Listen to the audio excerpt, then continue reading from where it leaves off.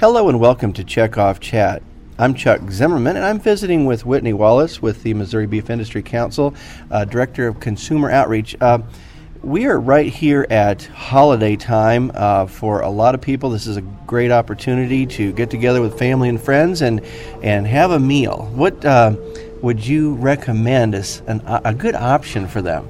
Well, you know, when you're celebrating the holidays with your family, there's no better way to show them how much you love them than serving them beef. And you can serve them beef through a variety of different dishes to showcase a different type of recipe that you're looking for, and also different levels of formal occasions or very casual gatherings. So if you're looking to include just appetizers for your event, or you want to roast a whole beef roast for a formal sit-down dinner, there are so many options you can choose, but I definitely suggest going with beef.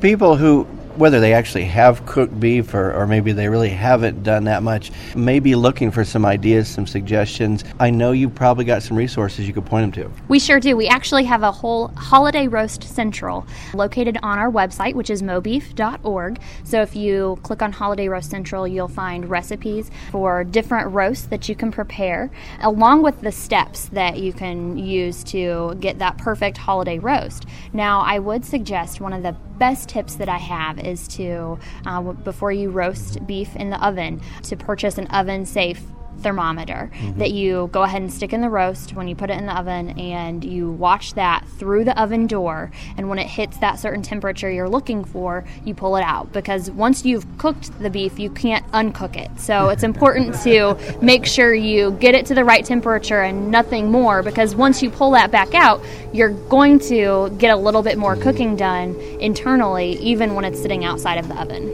It's good to monitor that, because we do want to make sure that when people are cooking beef, they do so safely, right? Absolutely. And so food safety is very important, but also making sure that it's not too well done, because we know that the eating experience is so much more enjoyable when it is at a certain level of doneness. Now, for the examples of the recipes that we've got available on the website, for roast specifically, classic tenderloin with cranberry drizzle, the Dijon and herb rubbed beef roasted with cranberry sauce, and also an herb-topped beef roast with roasted cauliflower. I mean, don't those just sound mouth-watering? Yeah, they absolutely do. I'm kind of hoping we might have something like that for lunch today. Exactly. And you can enjoy these great mouth-watering recipes with your families over the holidays. And also, like I said, we've got appetizer recipes and other great things to serve to your families, because, like I said, beef's a great way to show everyone how much you love them and how special they are to you during the holiday season, and remember really what the holidays are all about. So we want to just once again remind people that they can go to mobeef.org, and on that website they will find a holiday roast central is what they need to look for, and there they will find the recipes they need to use, roasting timetables, ideas for how much beef to purchase for the folks you're serving, because that is a question that we get a lot too.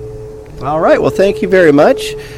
We have been visiting here with Whitney Wallace, Missouri Beef Industry Council, and that's your Checkoff Chat for this week. I'm Chuck Zimmerman.